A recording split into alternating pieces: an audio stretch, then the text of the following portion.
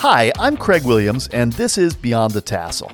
This week, I want to discuss something a little off the normally beaten path. You know, we talk a lot about college here at Beyond the Tassel. I mean, it's kind of our thing. But we often use the term generically to describe that thing many high school students do after high school. In America, we say, I'm going to college in the fall, or she's going to college in Colorado. Now, interestingly, our cousins across the pond in Great Britain say, I'm going to university, or he's going to university. So, what's the difference, really, between college and university?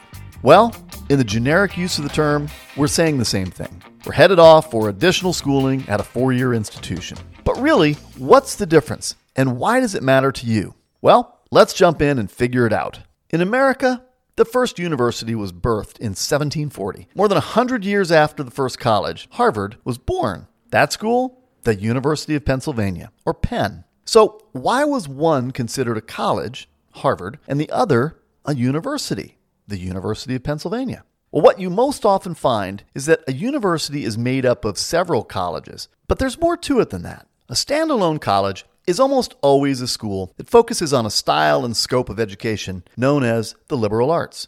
Now, that's not true of every standalone college, but it is an important feature of many. I'll get into the rest in a moment, but first, let's just talk briefly about what that means, liberal arts.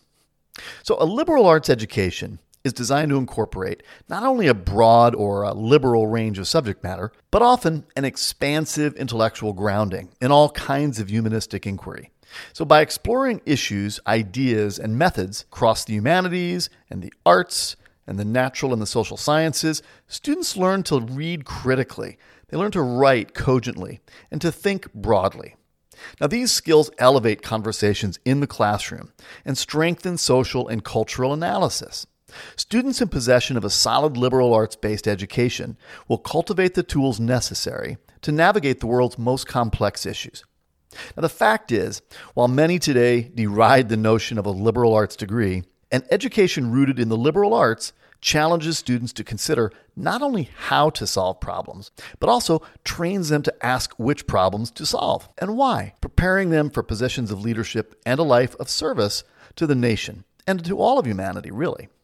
So there's nothing about a liberal arts approach to learning that prevents courses of technical study, professional coursework, or any other more specific credentialed training. Now, due in part, I think, to the deep political polarization roiling our nation right now, I think many may have the inclination to think that the inclusion of the word liberal is a nod to the politics of this educational format. But it isn't.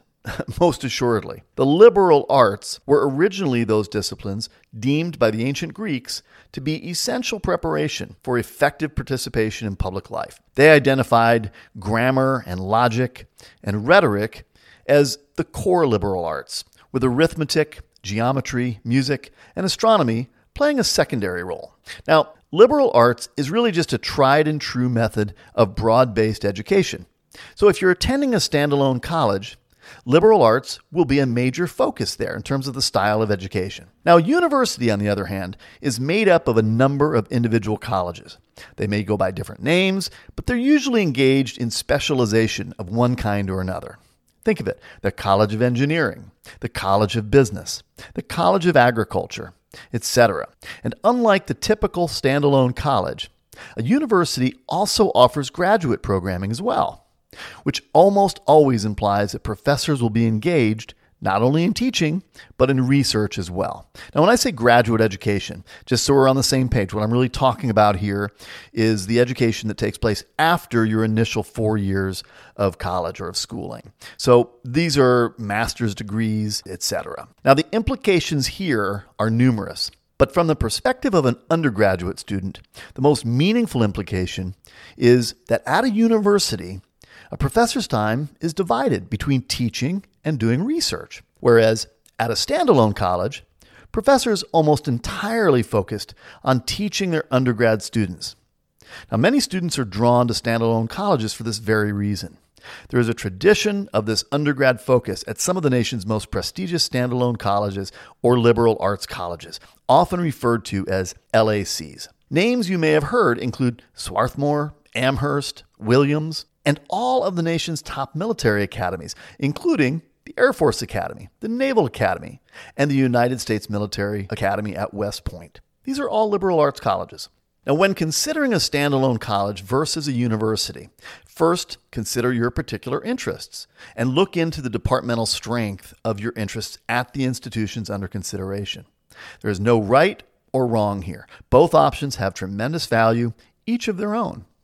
I stress fit constantly in our podcast, and so I want to be very careful in what I'm about to say because no student should ever choose a college or university strictly on the basis of perceived or actual prestige attached to college rankings, most commonly viewed through the lens of the U.S. News & World Report rankings. Now, with that out of the way, let me just say this. In the top 150 entries in this dubious listing, you will find an amazing range of institutional variety, but all with remarkable qualities well worthy of your consideration. My point? Well, my point is there is no implicit or explicit superiority between these two institutional formats, college versus university. Now, occasionally, you will see the word college switched out for university over time in some schools. Schools that began as a college will sometimes morph into a university, with the implication being that they have moved from the little league to the big league. But that simply is not so. Whether you're a college or a university has no bearing on the qualitative feature of your institution. Both colleges and universities offer outstanding opportunities for learning, exploration, and personal, as well as social and intellectual growth. Now, if I were to identify the single greatest difference between colleges and universities, it would be the tendency for more groundbreaking research to be done at universities by the professors who also instruct students there.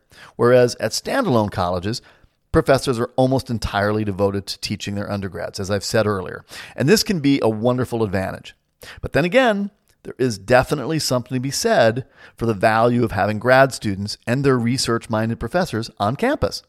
This can yield a very lively, intellectually stimulating environment, rich in opportunity. So look for fit. Don't be disinclined to explore one format or the other, and make the most out of the ample opportunities provided by both.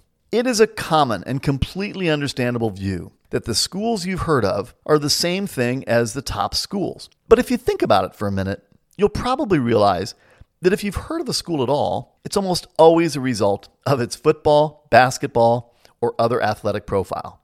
Now, not to disparage athletic competition, I love college sports, but fewer than 3% of all college students actually participate as athletes in college athletics. While big games on campus and all the social stuff that goes with it can absolutely make the college experience enjoyable, a school's athletic power is just not a great indicator of a school's academic or institutional strength. There are more than 3,500 colleges and universities in the United States, many that you've probably never even heard of. Some of them have programmatic strengths you'd never imagine. Now, some of them are in your state, and some of them aren't more than a half a day's drive from where you sit right now. And I will promise you that there is a school out there that will fit you like a glove and where you can leverage its institutional fit to take you places that right now you can only dream of. Now, whether that's a big public university, a small private college, or something in between, go find it. I encourage you to explore the educational bounty available to you out there. Well, that's it for this week. Next week, we'll tackle an important discussion regarding state public universities, their strengths, their differences, and a few things you may not have known about your state's flagship school. Until then, I'm Craig Williams for Beyond the Tassel.